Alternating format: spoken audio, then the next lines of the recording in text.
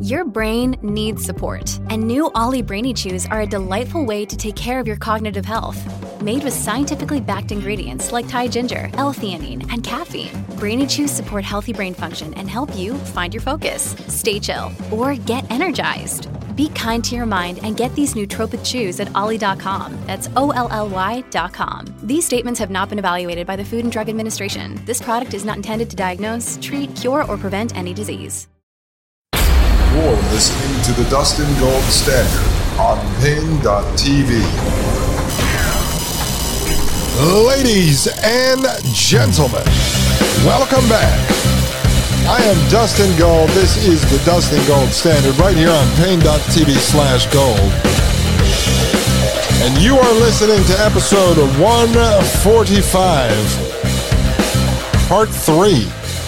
145, part 3. Now, I don't know if Dr. Rothschild would appreciate me lumping her in to my continuing research of Theodore Kaczynski, the Unabomber, but unfortunately, that's just how the cookie crumbles. You know, I gave her book a free plug. She has no idea I was going to do this. Neither did I. I mean, I literally just got home with Maggie and Willie G, and I said, you know what?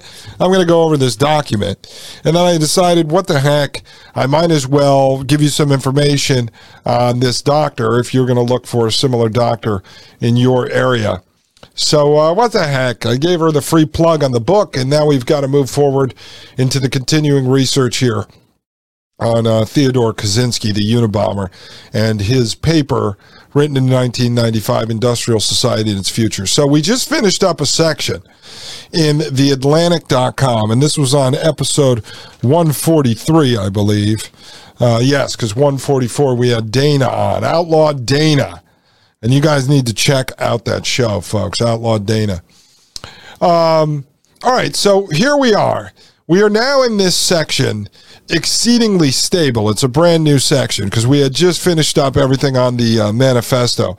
And remember, let's just go back up for a second. This is a piece written by Alston Chase. Alston Chase also graduated from Harvard, like Ted Kaczynski. Alston Chase also got a PhD, and Alston Chase moved out to a homestead in Montana with his wife to escape people. They had no electricity, no running water, and Ted Kaczynski did the same on his own when he escaped out to his piece of property and lived in that cabin with no running water or electricity. So Alston Chase wrote this piece. If you haven't listened to this, we started it in episode 143. So I'm going to just move forward. It's Exceedingly Stable. It says, number 8 Prescott Street in Cambridge is a well-preserved 3-story Victorian frame house standing just outside Harvard Yard. Today it houses Harvard's expository writing program. But in September of 1958, when Ted Kaczynski, just 16, arrived at Harvard, 8 Prescott Street was a more unusual place, a sort of incubator. Earlier that year, F. Skiddy von Stade Jr., yes, F. Skiddy von Stade Jr., Harvard's Dean of Freshmen, had decided to use the house as a living accommodations for the brightest, youngest freshmen. Von Stade's well-intentioned idea was to provide these boys with a nurturing, intimate environment so that they wouldn't feel lost as they might in the larger, less personal dorms. But in so doing, he isolated the overly studious and less mature boys from their classmates. He inadvertently created a ghetto for grinds, making social adjustment for them more rather than less difficult. Well, I don't know. It says that was a well-intentioned choice, and it turned out that it was not so good, but who knows, folks? Maybe that was done on purpose. I'm not going to go down that path, but sometimes I wonder. I don't believe necessarily in unintended consequences when it's at the higher levels. I believe all consequences are intended. And usually if something good comes from those, that would be the unintended consequence. The intended consequences are actually what are the goals, and those are usually the bad parts of technology. Quote, I lived at Prescott Street that year too, end quote, Michael Stuckey told me recently. Quote, and like Kaczynski, I was majoring in mathematics, yet I swear I never even saw the guy, end quote. Stuckey, who recently retired after a career in computers, lived alone on the top floor, far from Kaczynski's ground floor dorm. In the unsocial society of 8 Prescott, that was a big distance. Quote, it was not unusual to spend all of one's time in one's room and then rush out the door to library or class, end quote, Stuckey said. Francis Murphy, the Prescott Street proctor, was a graduate student who had studied for the Catholic priesthood. And to Kaczynski, it seemed the house was intended to be run more like a monastery than a dorm. Whereas other freshmen lived in suites with 1 or 2 roommates, 6 of the 16 students of Prescott Street, including Kaczynski, lived in single rooms. All but 7 intended to major in a mathematical science. All but 3 came from high schools outside New England, and therefore knew few people in Massachusetts. They were, in Murphy's word, quote, a serious, quiet bunch, end quote. Sounds like they had him locked up in solitary confinement, folks. Goes on to say, much has been made of Kaczynski's being a, quote, loner, end quote, and of his having been further isolated by Harvard's famed snobism. Snobism was indeed pervasive at Harvard back then. A single false sartorial step could brand one an outcast, and Kaczynski looked shabby. He owned just 2 pairs of slacks and only a few shirts. Although he washed these each week in the coin-operated machine in the basement of the house next door to 8 Prescott, they became increasingly ragtag. But it is a mistake to exaggerate Kaczynski's isolation. Most public high schoolers at Harvard in those days, including Kaczynski, viewed the Tweety in crowd as so many button-down buffoons who did not realize how ridiculous they looked.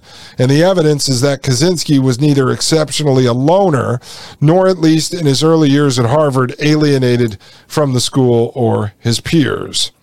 It's actually funny, because up until that sentence there, it says, and the evidence is that Kaczynski was neither exceptionally a loner, nor, at least in his early years at Harvard, alienated from the school or his peers. It was sounding like the setup of, say, Karate Kid, the original Karate Kid, where Daniel comes from, New Jersey, and he's all kind of ragtag. He looks beat up, and he lands there in California with all the blonde-haired guys with the leather jackets and the Cobra Kai gear, and the tight jeans and like the feathered, blow-dried blonde hair.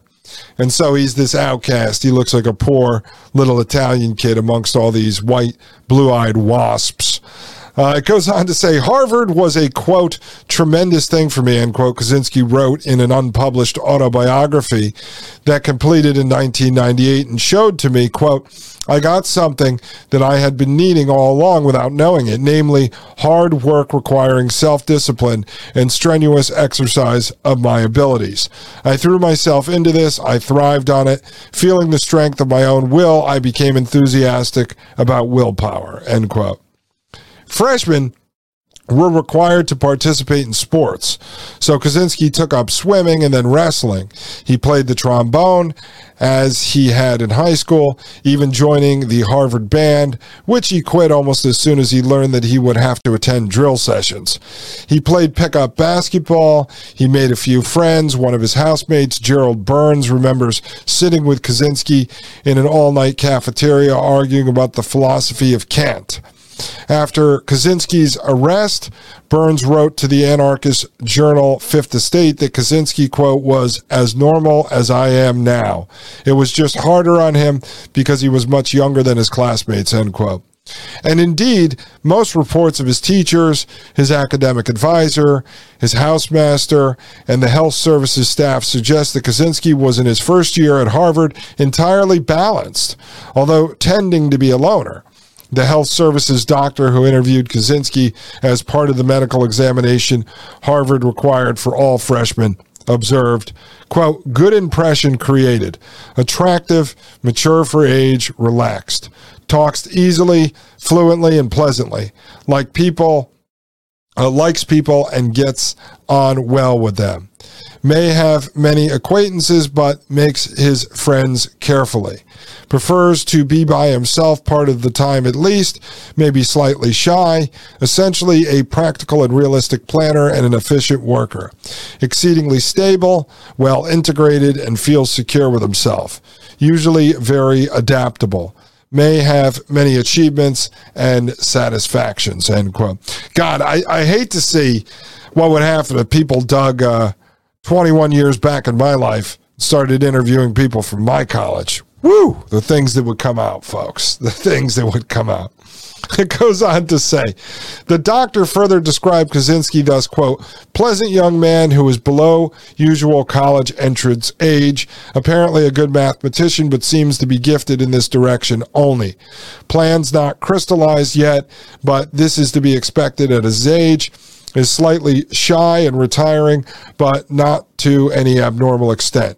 Should be a steady worker, end quote. All right, so now this is setting up here, obviously laying out what he was like in college, because this author wants to get into the mind bending that went on here at Harvard. And that's why we're going through this article, because it's going to be the foundation for what I'm about to show you in the next episode or so on Henry Murray, who actually ran this mind control program and the connections of this program to MK Ultra. And the reason why we're doing this is because I myself, and I know a lot of people have studied Kaczynski over the years. I have as well, but I know many of you haven't. And when I started to talk about this in episode 10, people reached out and they wanted more. And I had decided at that point to wait, 140 episodes to get into this, because I think we needed to build a foundation of all the technologies that exist today before we went back and looked at the 95 paper, Industrial Society and its Future, and showed that it really predicted exactly where we are today. And it actually predicts the future, where we're going from here. And so now we're looking at the man who's supposedly behind it. There's some pieces that I've wanted to investigate that I haven't looked into throughout the years that we're going to get into. And I just want to have a more solid understanding of the person who actually is credited with writing this paper. Where it goes, I'm not 100% sure, but that's okay, folks. I don't have to have a big, whoa, look at this behind the curtain. It's the Wizard of Oz. We're going to go where this takes us. And to be honest, I already know it connects into a lot of the other stuff we covered here. It connects into MK Ultra. It connects into government mind control. And so I think these type of stories that we pull from the past and then show how they connect into what we're looking at right now in the present are very important if we want to have a solid understanding of this slave planet system that we are living in today. Ladies and gentlemen, I'll be right back. I'm going to step outside of the slave planet system. I'm going to have a sip of tea, and I'll be back with you momentarily. My name is Dustin Gold with the Dustin Gold Standard right here on Pain.tv/gold. You're listening to the Dustin Gold Standard on Pain.tv. Join the discussion at Pain.tv/gold. You're listening to the Dustin Gold Standard on Pain.tv. Ladies and gentlemen, welcome back to Pain.tv/gold. My name is Dustin Gold, and you are listening to my show, folks, the Dustin Gold Standard. All right, ladies and gentlemen, let me pull this back up here, theatlantic.com. We are now on a new section called The Roots of the Unabomber. In 1952, when Kaczynski was 10, his parents moved from Chicago to the suburban community of Evergreen Park. In order, they later explained to Ted, to provide him with a better class of friends. The community into which the Kaczynskis moved would soon be in turmoil. Evergreen Park was a mixed neighborhood of Irish, Italians, Czechs, and Poles, who now felt themselves under siege by yet another group of new rivals.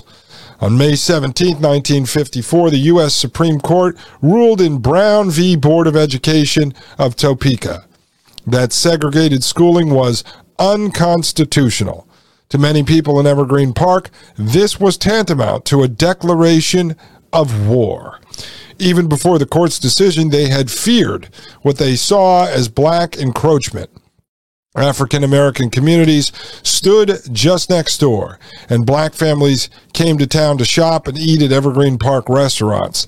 Black teenagers hung around Evergreen Plaza. This environment tended to isolate the Kaczynskis, who by several accounts were liberal on race matters. Aggravating their isolation was Evergreen Park's fragmented school system. Until 1955, the town had no public high school building, and students were bused to high schools in surrounding communities.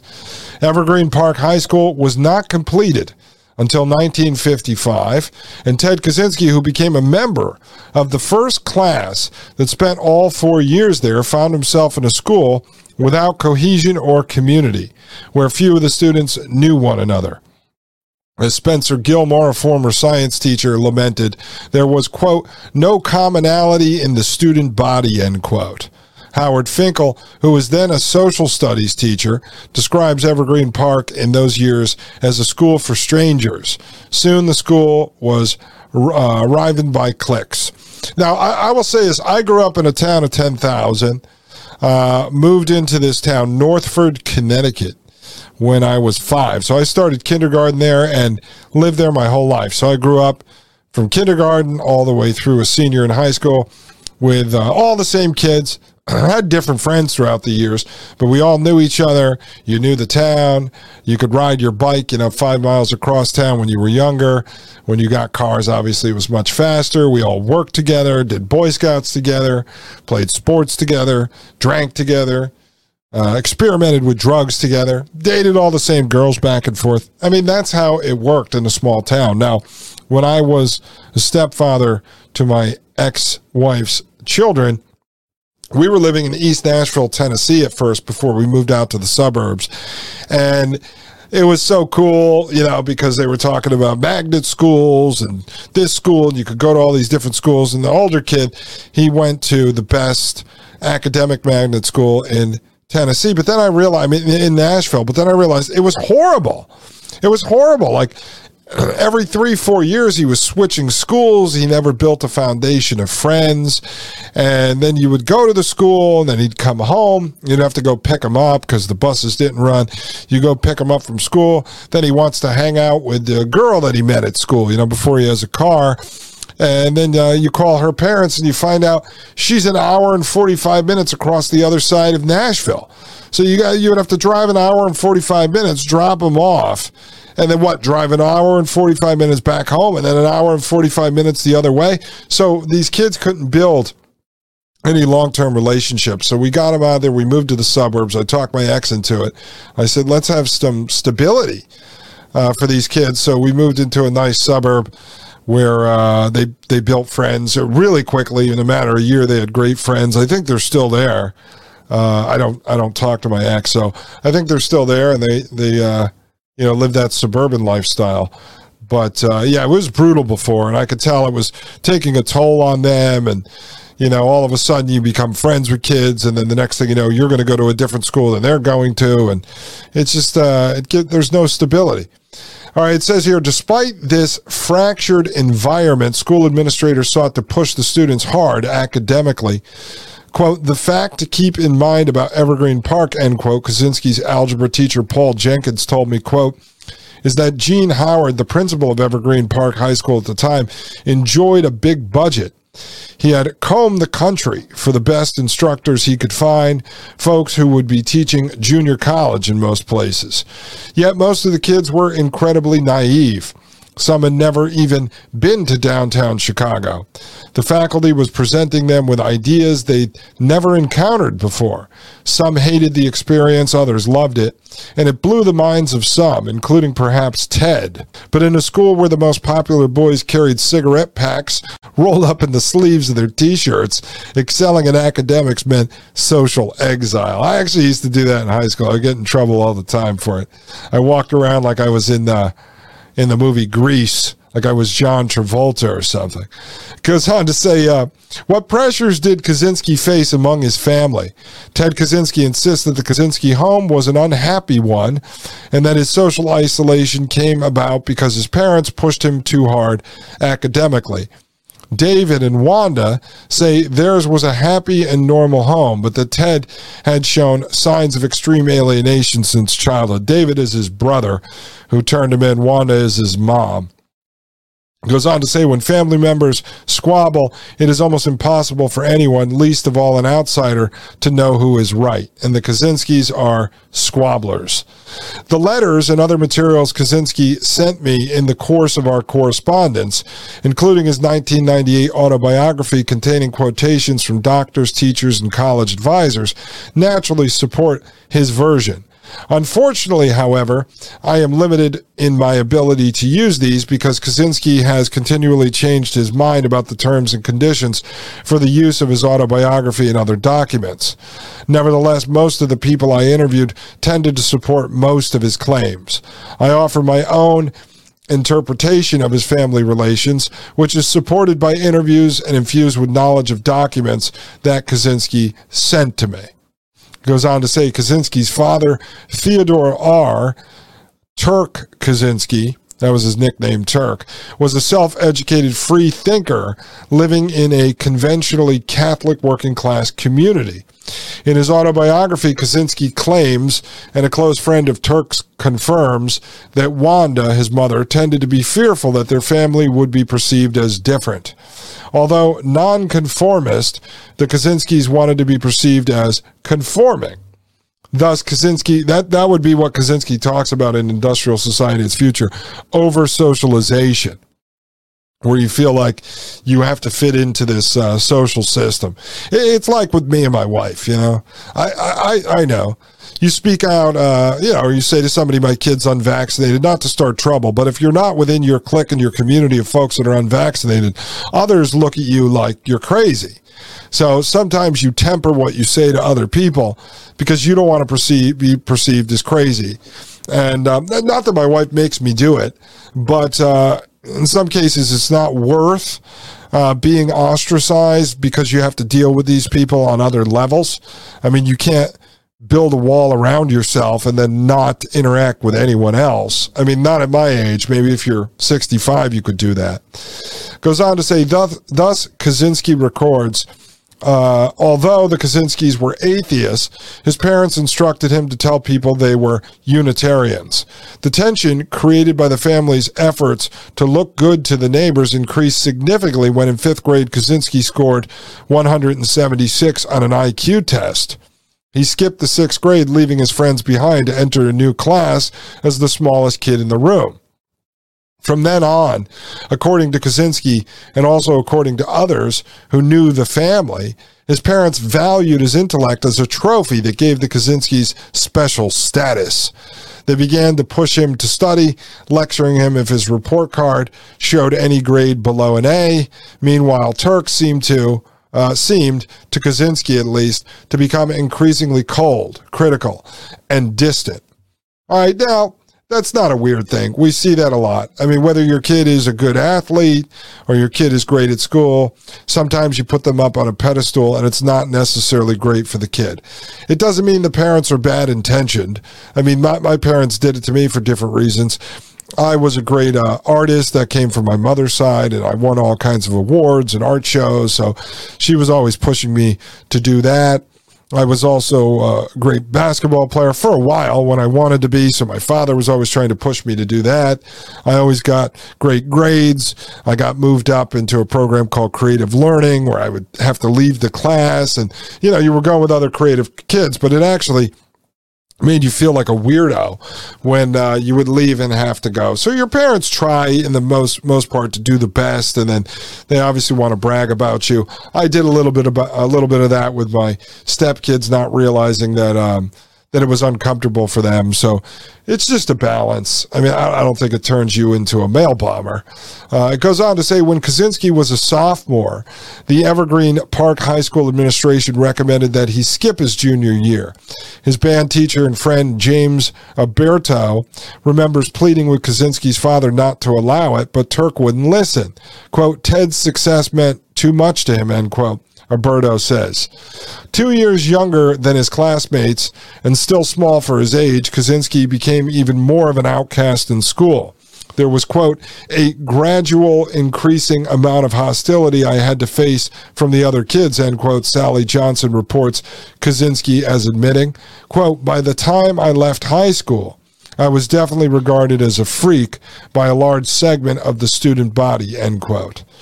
Apparently caught between acrimony at home and rejection at school, Kaczynski countered with activity. He joined the chess, biology, German, and mathematics clubs. He collected coins. He read ravenously and widely, excelling in every field from drama and history to biology and mathematics. According to account in the Washington Post, he explored the music of Bach, Vivaldi, and Gabrieli, studied music theory, and wrote musical compositions from a family trio. David, his brother, on the trumpet, Turk, his father, at the piano, and himself on the trombone. He played duets with Alberto. These achievements made Kaczynski a favorite of his teachers. Virtually all those with whom I talked, who knew him well in those years, saw him as studious and a member of the lowest-ranking high school clique, the so-called briefcase boys, but otherwise entirely normal. His physics teacher, Robert Rippey, described him to me as, quote, honest, ethical, and sociable, end quote. His American government teacher, Philip Pemberton, said he had many friends and indeed seemed to be their, quote, ringleader, end quote. Paul Jenkins and Kaczynski as a kind of teaching assistant to help students who were having trouble in math. School reports regularly gave him high marks for neatness, quote, respect for others, end quote, quote, curiosity, end quote, quote, respect for law and order, end quote, and, quote, self-discipline, end quote. No one was more lavish in praise of Kaczynski than Lois Skillen, his high school counselor. Quote, of all the youngsters I've ever worked with at the college level, end quote, she wrote to Harvard, quote, I believe Ted was one of the greatest contributions to make to society. He is reflective, sensitive, and deeply conscious of his responsibilities to society. His only drawback is a tendency to be rather quiet in his original meetings with people, but most adults on our staff and many people in the community who are mature find him easy to talk to and very challenging intellectually. He has a number of friends among high school students and seems to influence them to think more seriously, end quote. Kaczynski accepted by Harvard in the spring of 1958. He was not yet 16 years old. One friend remembers urging Kaczynski's father not to let the boy go, arguing, quote, he's too young, too immature, and Harvard too impersonal, end quote. But again, Turk wouldn't listen. Quote, Ted's going to Harvard was an ego trip for him, end quote, the friend recalls. All right, so there you go, folks. It gives you a little background here on his high school upbringing. We talked about what it was like in his first year at college. And so we're getting a little flavor for how he grew up without going into depth on a long biography on Ted Kaczynski. I think we want to sort of set the stage here as we get further into what they did to him at Harvard as he entered Henry Murray's Frankenstein laboratory, where they manipulated his mind and possibly caused long-term damage to the head, to the mind of Theodore Kaczynski. Ladies and gentlemen, I'll be right back. This is Dustin Gold with the Dustin Gold Standard right here on Pain.tv/gold. You're listening to the Dustin Gold Standard on Pain.tv. Join the discussion at Pain.tv/gold.